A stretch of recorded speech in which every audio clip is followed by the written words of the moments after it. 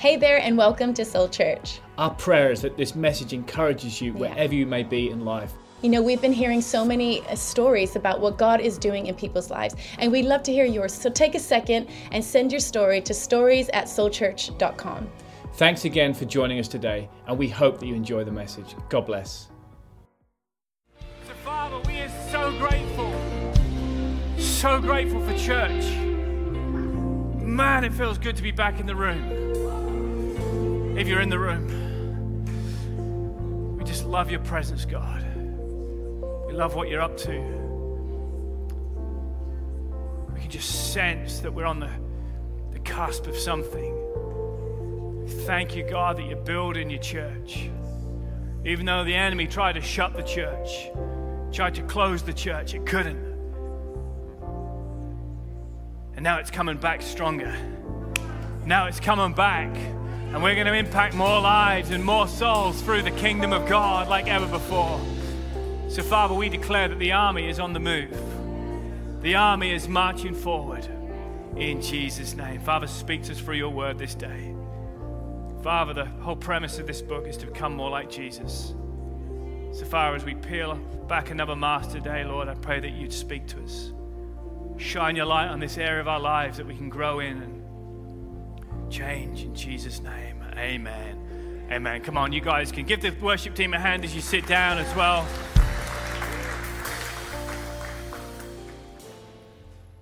Okay, so we've prayed about it. Our goal in life is to become more like Jesus. The premise of the book is Dare to Be the Real You.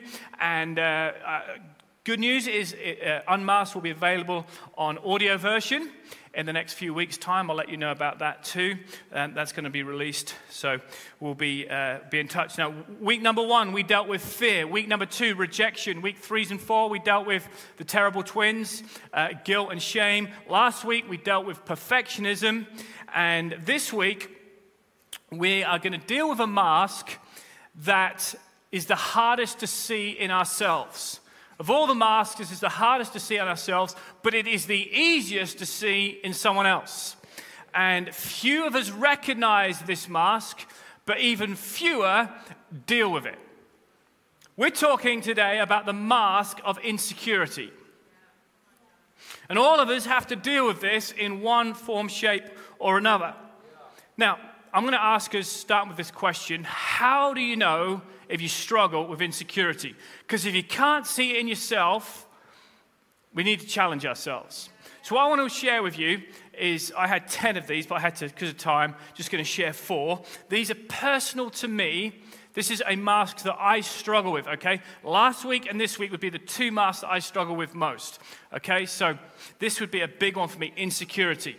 And if you struggle with insecurity, this is going to help you. If you don't struggle with it, you will struggle with it by the time I've read these next 4 things. See if you can see yourself in any of these. And will you promise not to judge me today? No one on that side said a word. Okay, you struggle with insecurity like me if you act like Mary Poppins. What's Mary Poppins? Practically perfect in every way. I'm going to call it the Mary Poppins syndrome. Insecurity prides itself in perfection.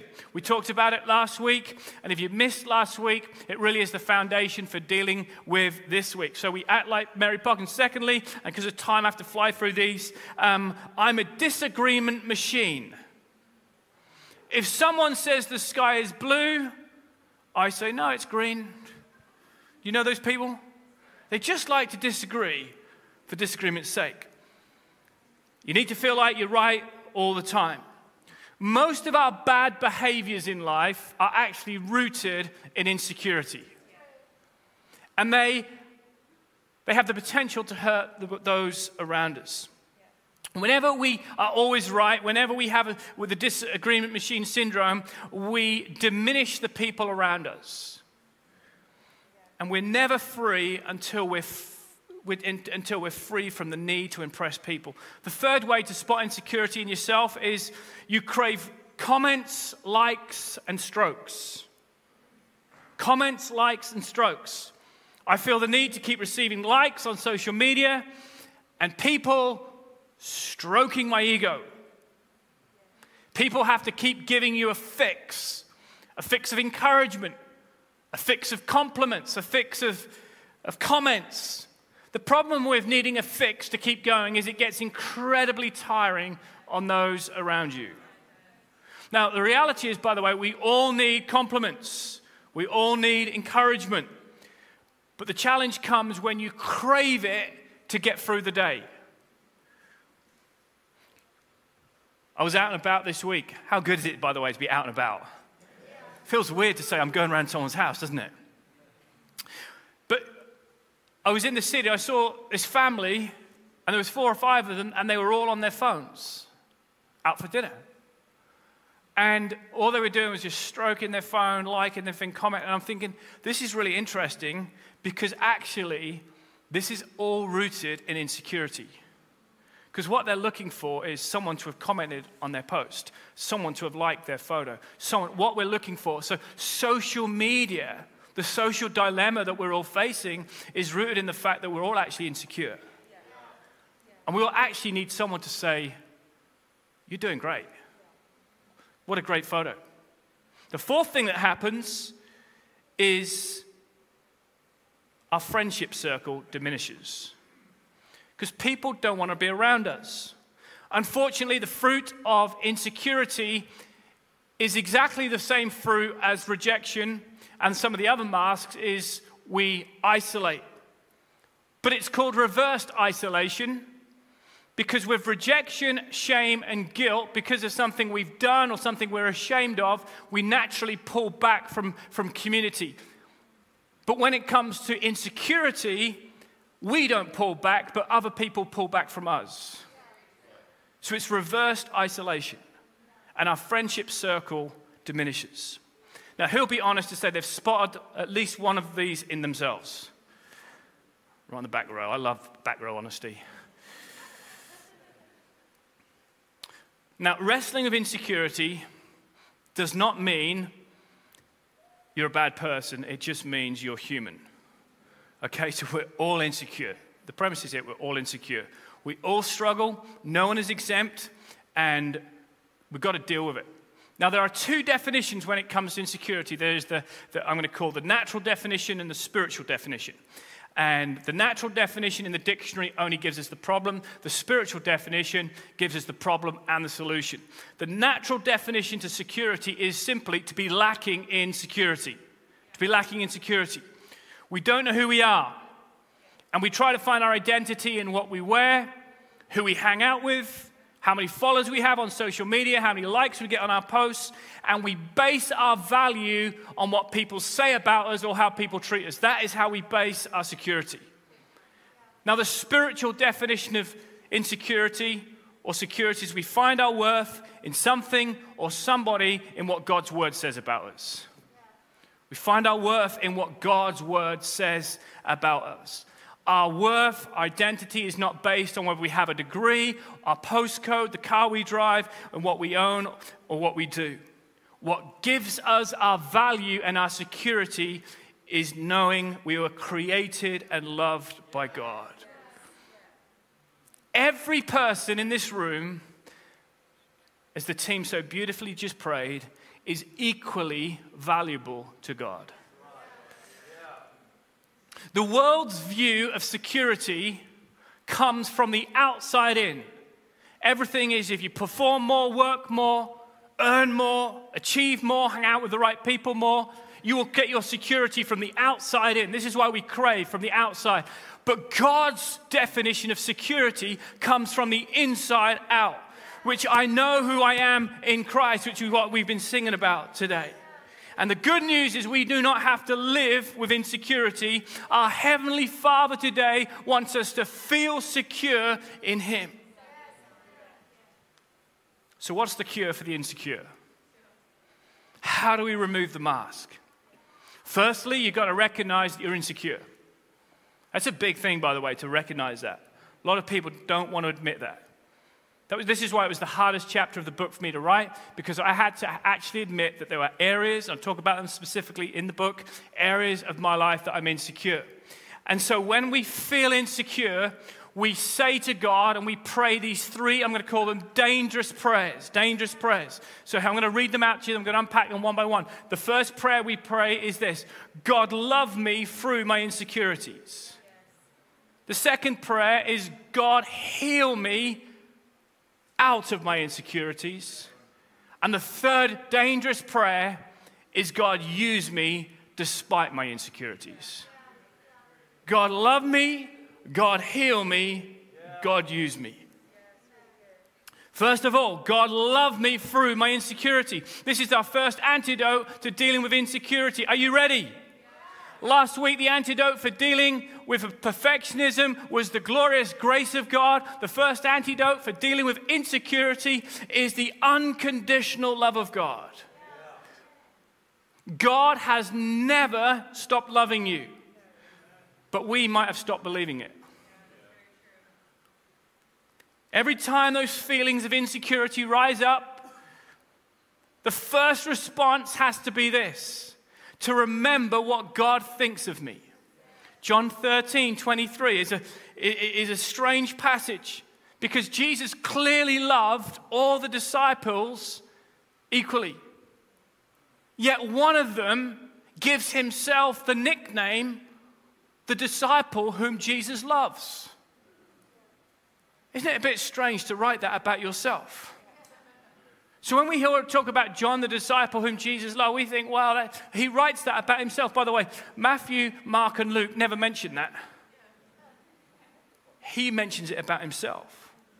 Was he being cocky or arrogant? No, I think he just has his identity in the right place. And he says in John 13:23, one of them, the disciple whom Jesus loved, was reclining next to him.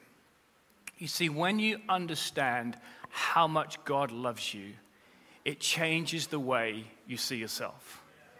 And John had this revelation of just how much God loves him. And this is why our daily devotion, and I don't think there's a sermon that goes by I don't encourage people to pray and read their Bibles, because this is the foundation.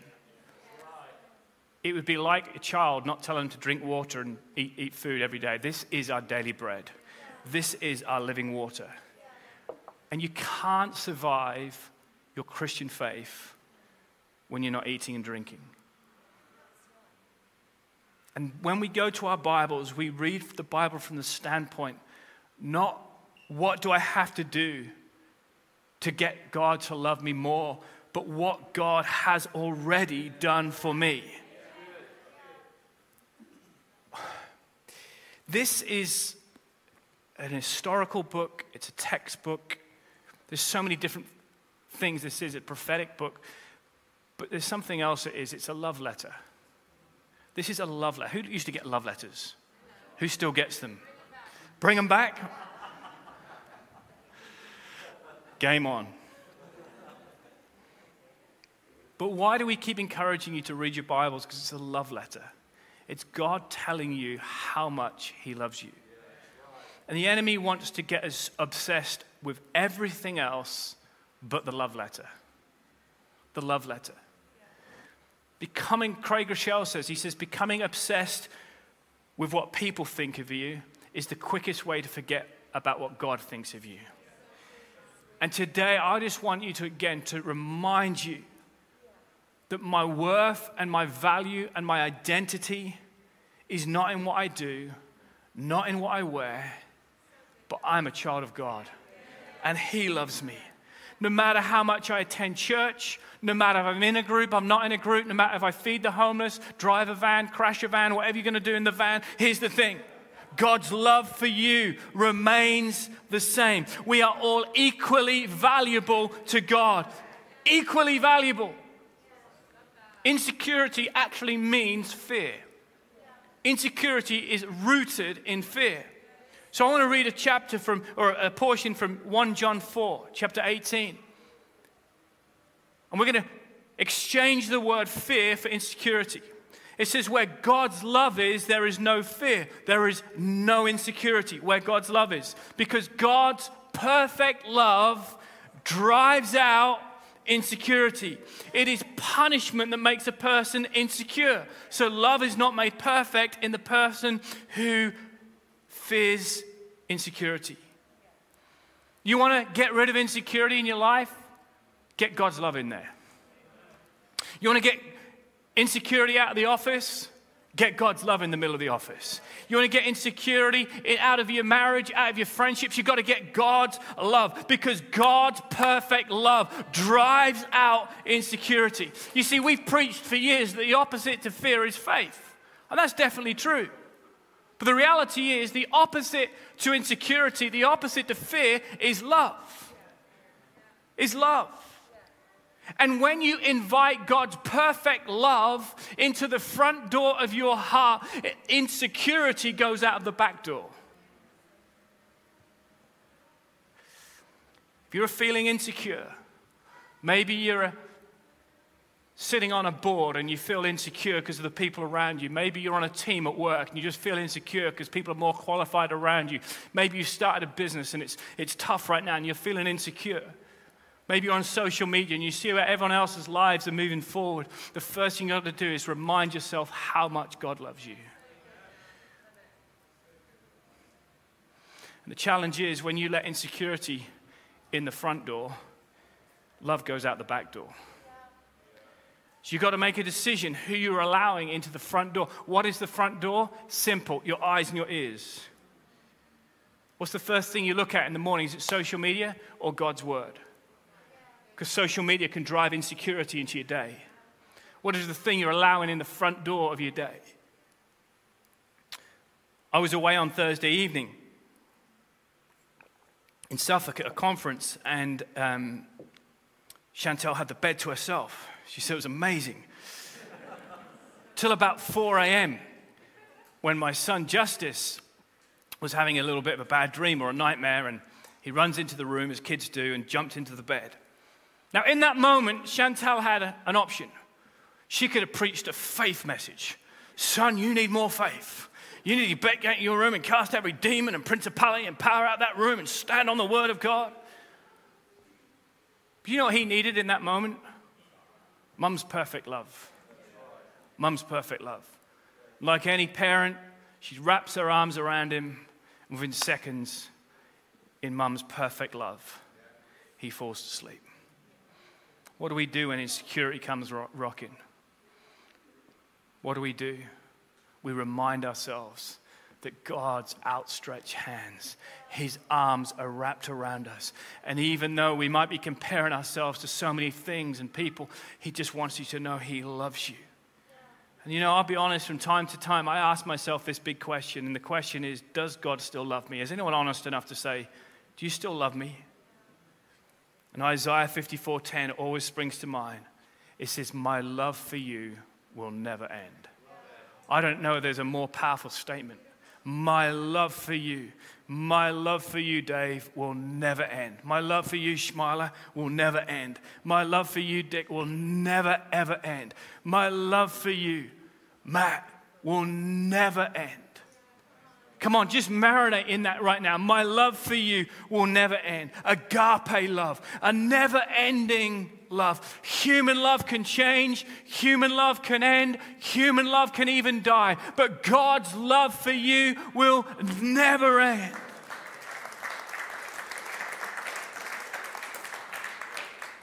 You know, I always get in trouble in life when I forget God's love towards me, because insecurity takes hold. And if I stop the message now, you know, sometimes every time I teach on the love of God, I always feel like the church must just get sick of me talking about the love of God. And then I remind myself, I never get tired of Chantel telling me that she loves me. Never get tired of it.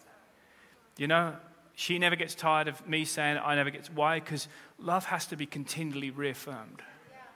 I can't just marry once at the altar and say till death do us part, I'm going to love you. By the way, husbands, tell your wives you love them every day, without fail. Well, what about when we just had an argument? I love you, but say it.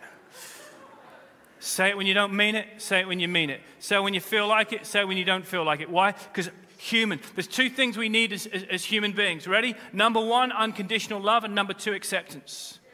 They're the two things we're created for, unconditional love and acceptance. We can never hear it enough that God loves us. We can never hear it enough that despite our backgrounds, despite our faults, our failures, He still loves me. It's not enough, by the way, just to know God loves you. You've got to accept it. God's love it's not like an auction. God's love is not up for sale. You can't earn God's love. You can't buy it out of good works. You just got to receive it today. I don't want to just tell you again, you're loved. In fact, I'm just going to keep telling you, you're loved. You're loved. Turn to the person next to you and say, you're loved today. You're loved, you're loved, you're loved. You're loved. What's your name? Charlotte? Charlotte, you are loved of God. Diane, you're loved. Maybe no one's told you for a long time. God wants to wrap His arms around you and say, you are loved today, loved of God. Those who are watching online, sitting on your own, isolated, you are loved of God today. Come on, let's get a fresh revelation how much God loves us. First dangerous prayer is, God love me through my insecurities. Number two, God heal me out of my insecurities. Recently, my son fell over, scraped his knee, had a few little cuts and bruises as little kids do, and runs into the house. But who knows, it wasn't enough for Chantel. The first thing she always does, she wraps her arms around him. You're going to be okay. I love you, son. But who knows, it's not enough just to love him. You've got to heal him. You've got to put some ointment on and cleanse it and clean it and then put a bandage on. You know, God, He doesn't just want to love you, He wants to heal you. Love is the first part, but healing is the next part. And this is how God heals us of insecurity. Now, this is going to get a little deep here, okay, because we're going to go into the wounds. Are you ready? You ready? You know when they go into the wounds? We've been into the doctor's surgery and the doctor said, hey, well done for coming in. Everything's going to be okay. And then he gets to work. This is this bit. So how does God heal us of insecurity? And this is incredibly difficult, especially for us blokes, because we don't want to admit it. But number one, they all begin with A. How does God heal us? You've got to admit, I need healing.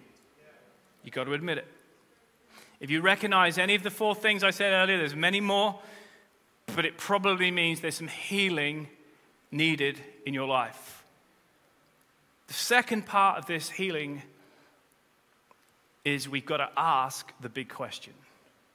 Ask the big question. No one else can answer this. We can only answer this ourselves. And the big question is, what have I attached my worth to? What have I attached my worth to? Is my worth attached to my social media handles? Is my worth attached to the car I drive? Is my worth attached to the postcode I live in? Is the worth attached to the label on my jacket? What is my worth attached to? And we can either attach our worth to what I'm going to call worldly standards or godly standards. Worldly standards is where I live, what I wear, what I do, how I look, how many followers I have, how many comments. I'm going to be really honest. When we lived in Cape Town, pastoring at Hillsong, we would speak to 8,000 to 10,000 people on a Sunday. It was a huge church. We could get hundreds of comments on our social media feeds. You could get 200-300 followers on a Sunday. Because such a big church. Come back to Norwich, you'd be lucky to get a thank you. First year, it was like, oh my goodness. When you go from that to this, and God was like, no, this is just part of the process. Part of the process of what I have attached my worth to. Now, what have you attached your worth to? Because I can't answer it for you, but I had attached my worth to public affirmation. So I know that's a weakness in my character, it's a weakness in my life, so I've got to guard against it.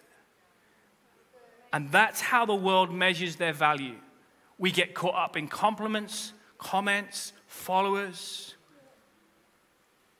You can even get caught up in church, your position, where we sit in church. our titles.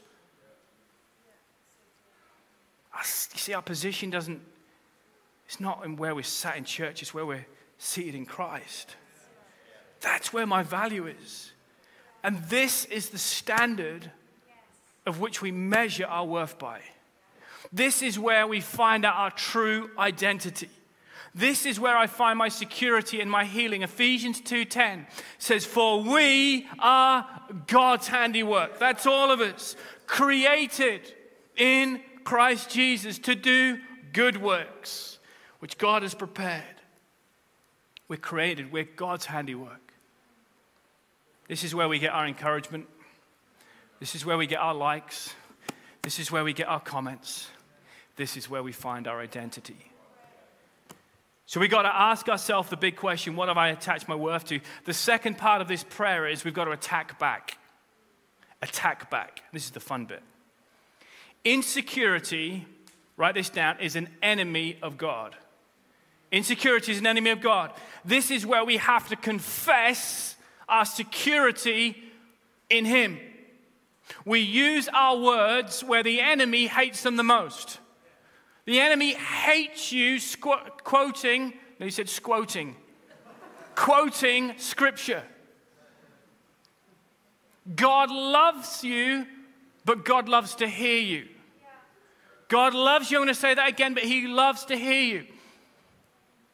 I love going to my kids' Christmas thing or pantomime, whatever it is, at school, back in the good old days.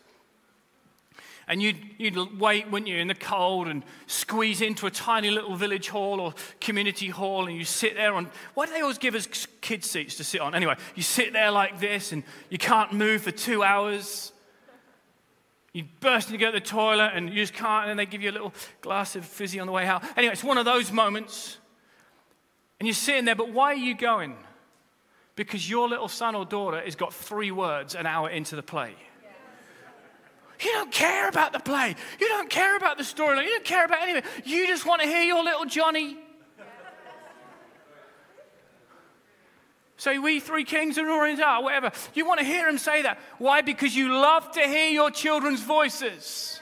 You know what happens when you're insecure? You stop speaking. You got to attack back and begin to speak the word of God. God loves it. God loves to hear your voice. God loves you and God wants to hear you. And here's the other thing. Let the devil know who you are in Christ. Stop saying negative things about yourself. Just stop it right now. Stop saying negative things about yourself. You know, the Bible says, I'm totally taking this verse out of context, but it works. If any 2 of you agree on anything on earth, it shall be done. Stop coming into agreement with the devil. Stop coming into agreement, because it will probably be done. I'll never get that job. No, you won't, because you've just come into agreement. Because guess what? The devil's going to agree with you. I'm just stupid. And the devil whispers back, you are. He's come into agreement. I'm not good enough. And the devil says, you are. You're not good enough. Be careful what you say about yourself. You know, there's a scientific fact, and it's this. And by the way, how do I know it's a scientific fact? Because I found it on Google. And if it's on Google, it's 100% true. Scientific fact on Google says this. And even if it's not true, it sounds true and it works for the message. It says we believe more about what we say about ourselves than what other people say about us. We believe more about what we say about ourselves. Why? Because there's power in our words. Okay, so this is our war cry. This is our attack back. I love coming up with little lines to attack back. Okay, so I want you to write this on your fridge, put it in the restroom. Okay, put it wherever you are. I want you to write this back. When you are feeling insecure, this is your attack back against the enemy. Are you ready? It's going to come up on the screen, behind you on the screen, at home. I am confident in who I am in Christ.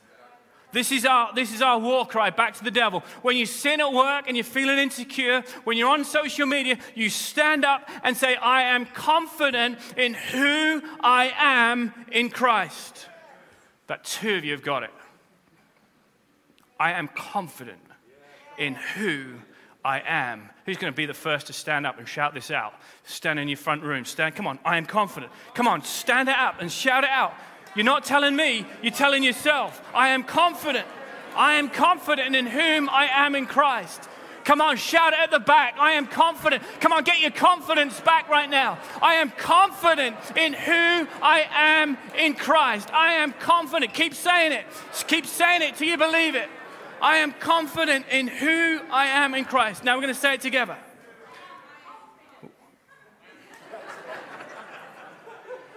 I'm leading the service, Mum. Okay, you ready? After 3. 1, 2, 3. I am confident in who I am in Christ. 4 out of 10. That wouldn't scare the devil. Come on, confidence. A newfound confidence at work this week. Don't allow insecurity into the front door of your heart.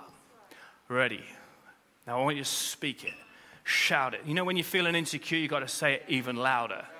Got to say it even louder. Are you ready? I am confident in who I am in Christ. 8 out of 10. Are you ready? Come on, this side, you're very quiet. Are you ready? One more time. Come on, you put your hand up. You can mean it's like a war moment. We're gonna. Come on. Are you ready? 1, 2, 3. I am confident in who I am in Christ. Brilliant. You guys can sit down. You can sit down. You know, often we look for someone else to build us up. We look to social media for our confidence. We look for the next thing to build our confidence. It is no one else's job to keep you encouraged. It's not even your wife's job to keep you encouraged. It's your job. David said in Samuel chapter 30, 1 Samuel chapter 30, it says, David encouraged. He strengthened himself in the Lord. That's why you got to wake up in the morning and say tomorrow, I am confident in who I am in Christ. I am confident in the office, in the boardroom. I'm confident in the sports stadium. I am confident in who I am in Christ. Someone run out in the garden right now and shout it over your neighbor's fence.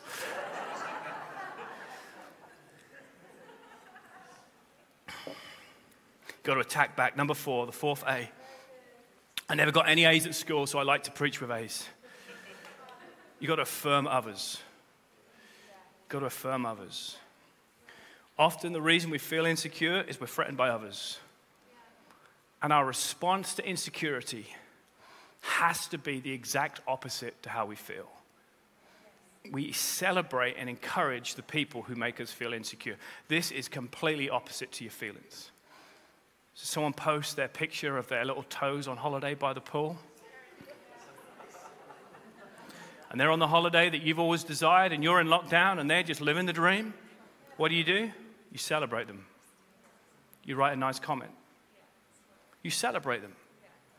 You're single, you want to be married, you just want a boyfriend. Someone posts their picture of their wedding day. Straight away, insecurity takes over. What do? You put a nice comment, you celebrate. Someone gets the promotion at work, the one that you wanted, you celebrate their successes. You feel like you have a gift to sing, preach, hold a microphone, build and encourage those who do. Honestly, because everybody can see the insecurity on you, but you can't see it in yourself. We go out of our way to celebrate the accomplishments of others. And encouragement always breaks down the walls that insecurity builds up. And you know the great thing about other people's successes is they bring to the surface my insecurities. We should actually send them a thank you card. Thank you, Stephen Furtek, for preaching better than me. Because all you do is bring out my insecurities. Thank you.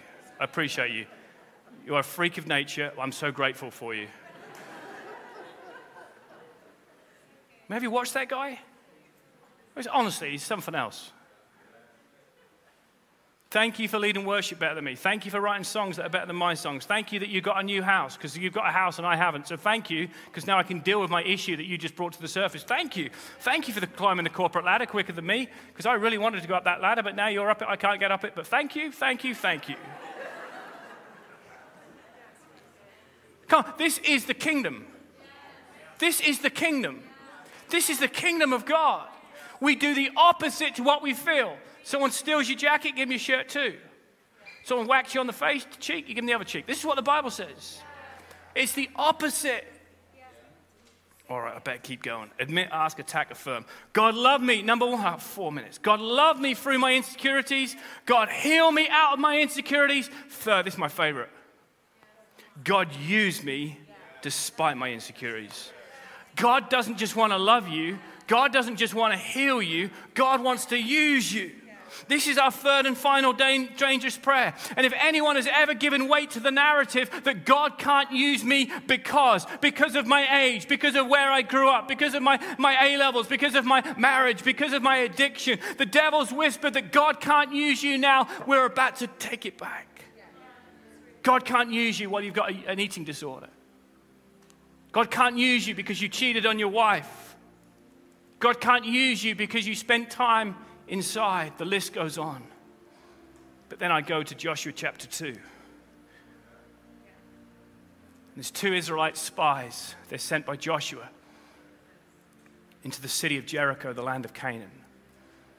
Israel are about to attack and take over the city of Jericho that was promised to them by God.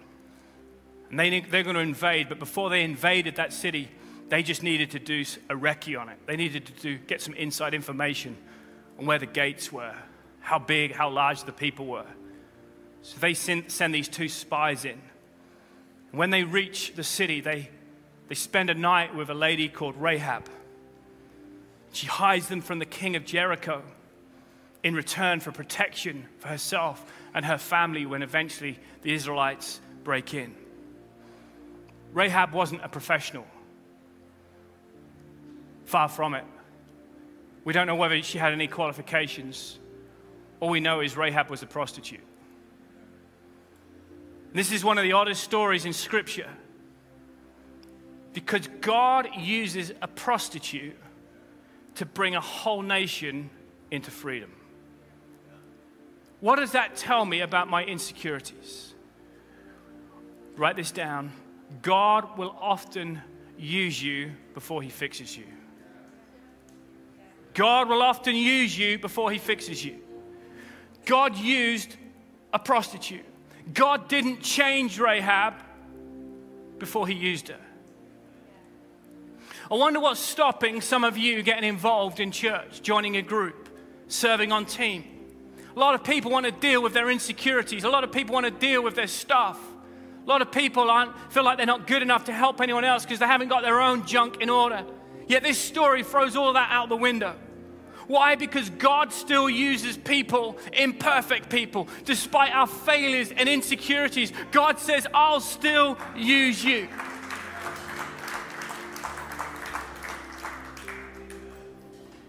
God's love is not a reward for when we change.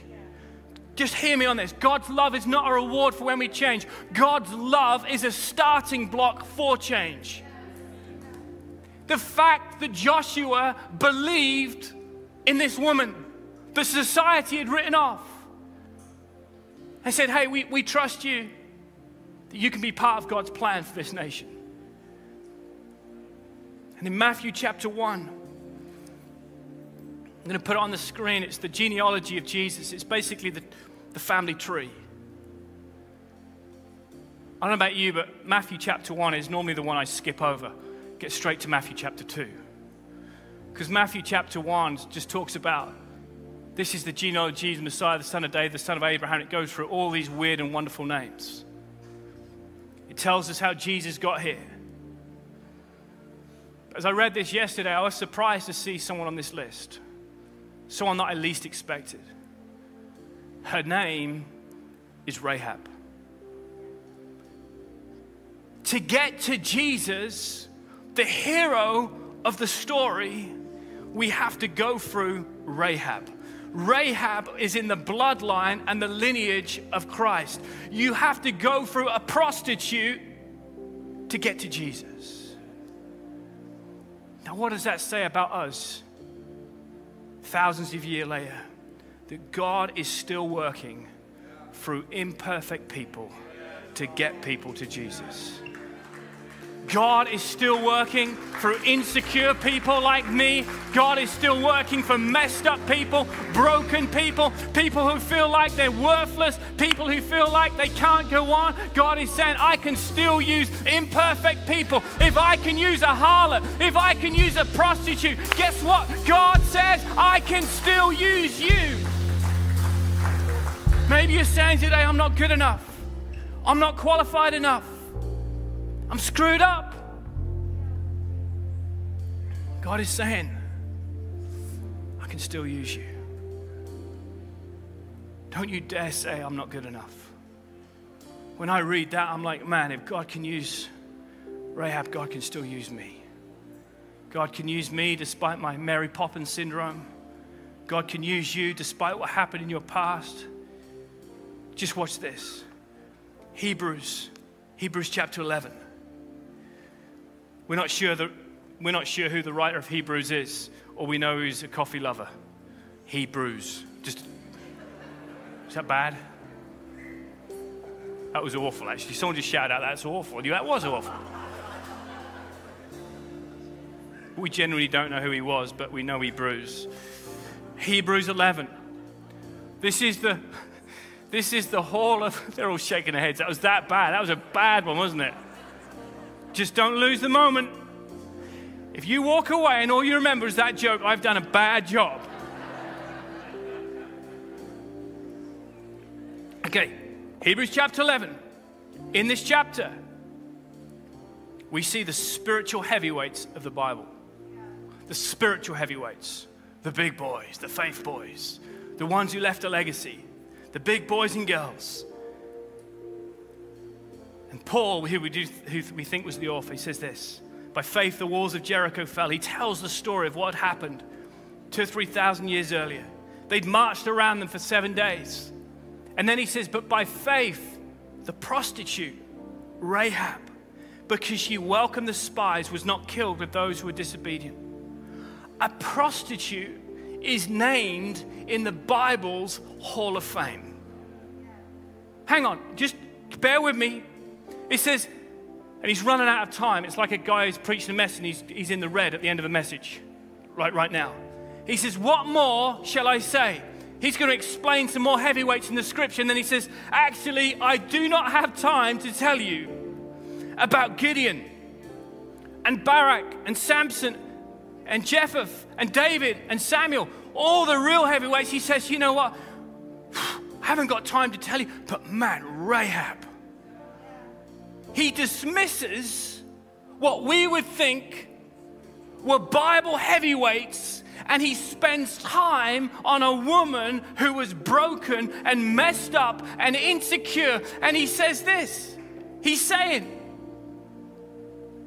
God can still use you despite your insecurities, despite your past. If God can use Rahab, God can still use you. If you think that your past is gone, if you think that you can't be used of God because of what happened in your previous church or in your previous life, in your previous job, I've got some good news today. God can still use broken, insecure people. God doesn't just want to love you, God wants to use you. Come on, why don't you stand to your feet? Stand to your feet.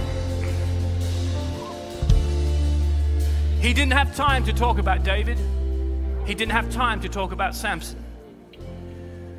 Now I need someone in here, the one who feels like they don't belong, to thank God that he still uses imperfect people. Is there someone today that says, God can still use me? God can still use me. I messed it up, but God, if you can use a prostitute, if you can use that harlot, God, you can still use me. God, I'm just willing to be used. Come on, if you're saying today, God, I'm still willing to be used. I haven't got it right, but God, I'm willing to be used. Come on, if you're saying even in my insecurities, even with my past, even with my checkered back record, God, I can still be used of you. God, love me through my insecurities. God, heal me out of my insecurities. And God, use me despite my insecurities. If you can relate to one of those prayers or all of them, I want you to lift up your hand right now. I want to pray for you. Come on, we all struggle with this in one way or the other. Father, I pray right now people would have a fresh revelation of your love towards them. Your love towards them. Just feel his love right now. He loves you, friend. He loves you. He loves you. The first step to change is to receive. He loves you. Now God is saying, I want to heal you. Healing is a process. Healing's a process. It's not going to happen right now. It's going to take time, but today can be the starting point. Maybe tomorrow morning it's just to attack back at the enemy. I'm confident in who I am in Christ. And then God, use me. In the process of change, in the process of this healing, God still use me. I want to be used to love people. I want to be used to help people.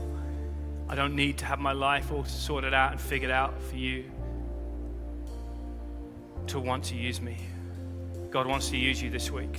It could be a conversation in a coffee shop. It could be a conversation with your neighbor, but God still wants to use you. God wants to use you. Say, God, use me this week. God, use me. God, use me this week. God, use me. I can't believe that God used me. I'll be honest, I can't believe that God's used me, but he's using me. God's using us. Receive it. Receive God's love. Receive God's healing. Receive God's forgiveness right now. Thank you, God. Your identity is coming from the inside out, not the outside in. You're secure in him today. In Jesus' name. Amen. God's incredible love. Yeah, come on, let's thank Pastor John.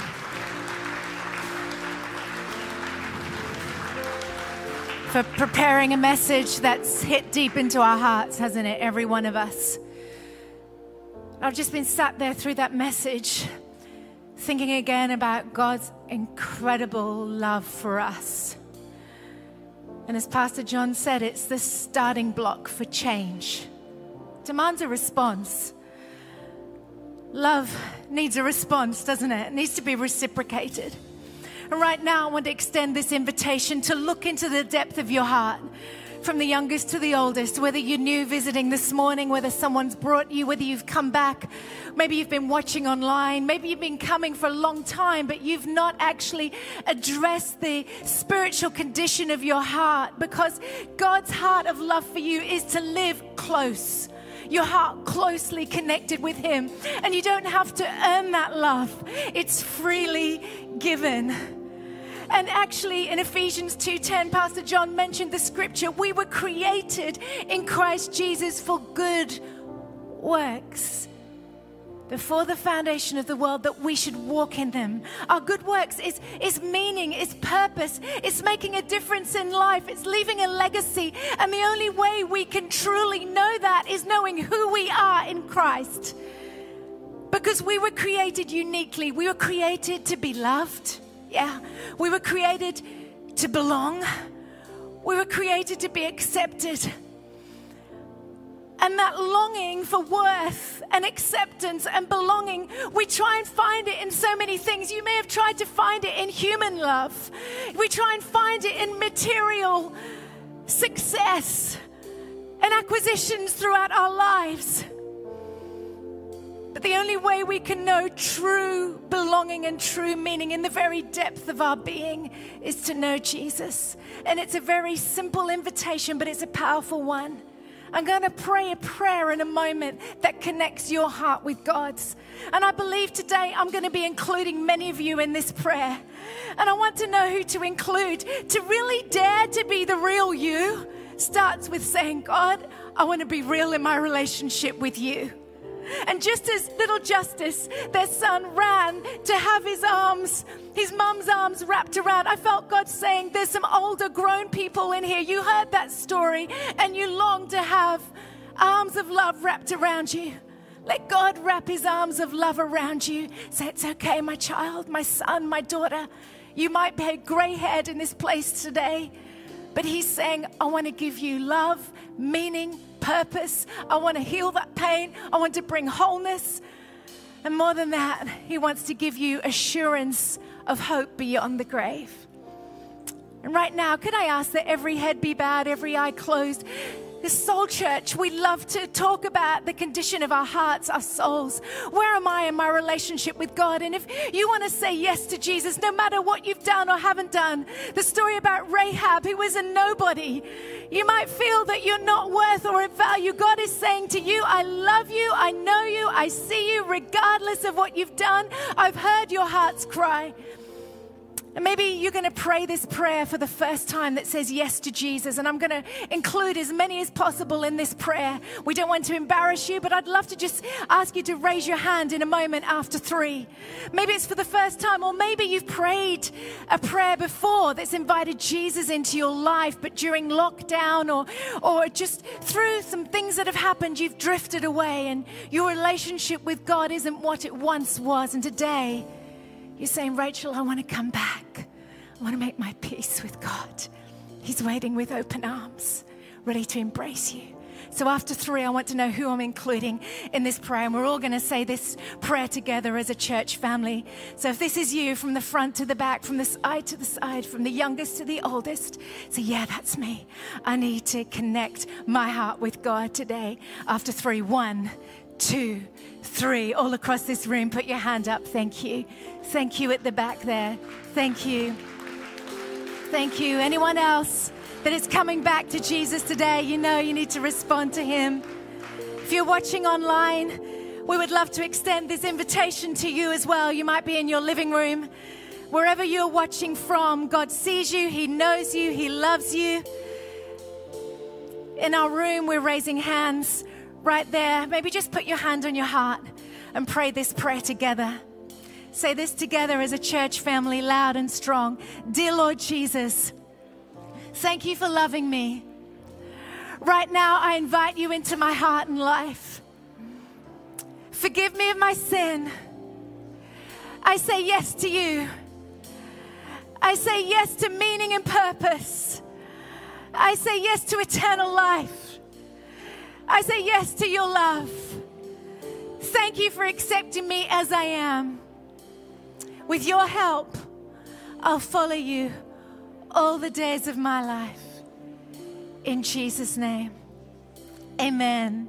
Amen. Online, we are applauding you. If you prayed that prayer today, in the room, we are applauding you. Thank you, Emily. If you prayed that prayer and raised your hand, or maybe you didn't raise your hand, but you prayed it and you meant it in your heart, we'd love to give you a Bible. Beautifully, it's called The Experience. It's a beautifully illustrated Bible that describes some of the things that Pastor John's been talking about this morning. And we'd actually love to get your name. I would love to be able to contact you in the week, your name and contact number, just to say well done, to cheer you on. It's one thing to have God's arms wrapped around you, but we want to be able to say, we're here. We'd love to answer some questions. So just pop your details. Our team will be waving these on the way out, or online. You might want to, there's a number on the screen, and there's a couple of ways that you can connect. So make sure you do, so we can stay in touch with you. And it's a second step. The first step was raising your hand. The second step is to make yourself known to us so we can do this journey of getting to know God together. Thanks again for tuning in. And if you said the salvation prayer today, we'd love for you to email connecttofaith@soulchurch.com so we can talk to you a little bit more about this incredible decision that you've just made. Yeah, and if at any point in the service you felt moved to give towards any of our local or global initiatives, then head to soulchurch.com and click on the giving at the top of the page. Thanks again for joining us today, and we hope to see you again soon. God bless.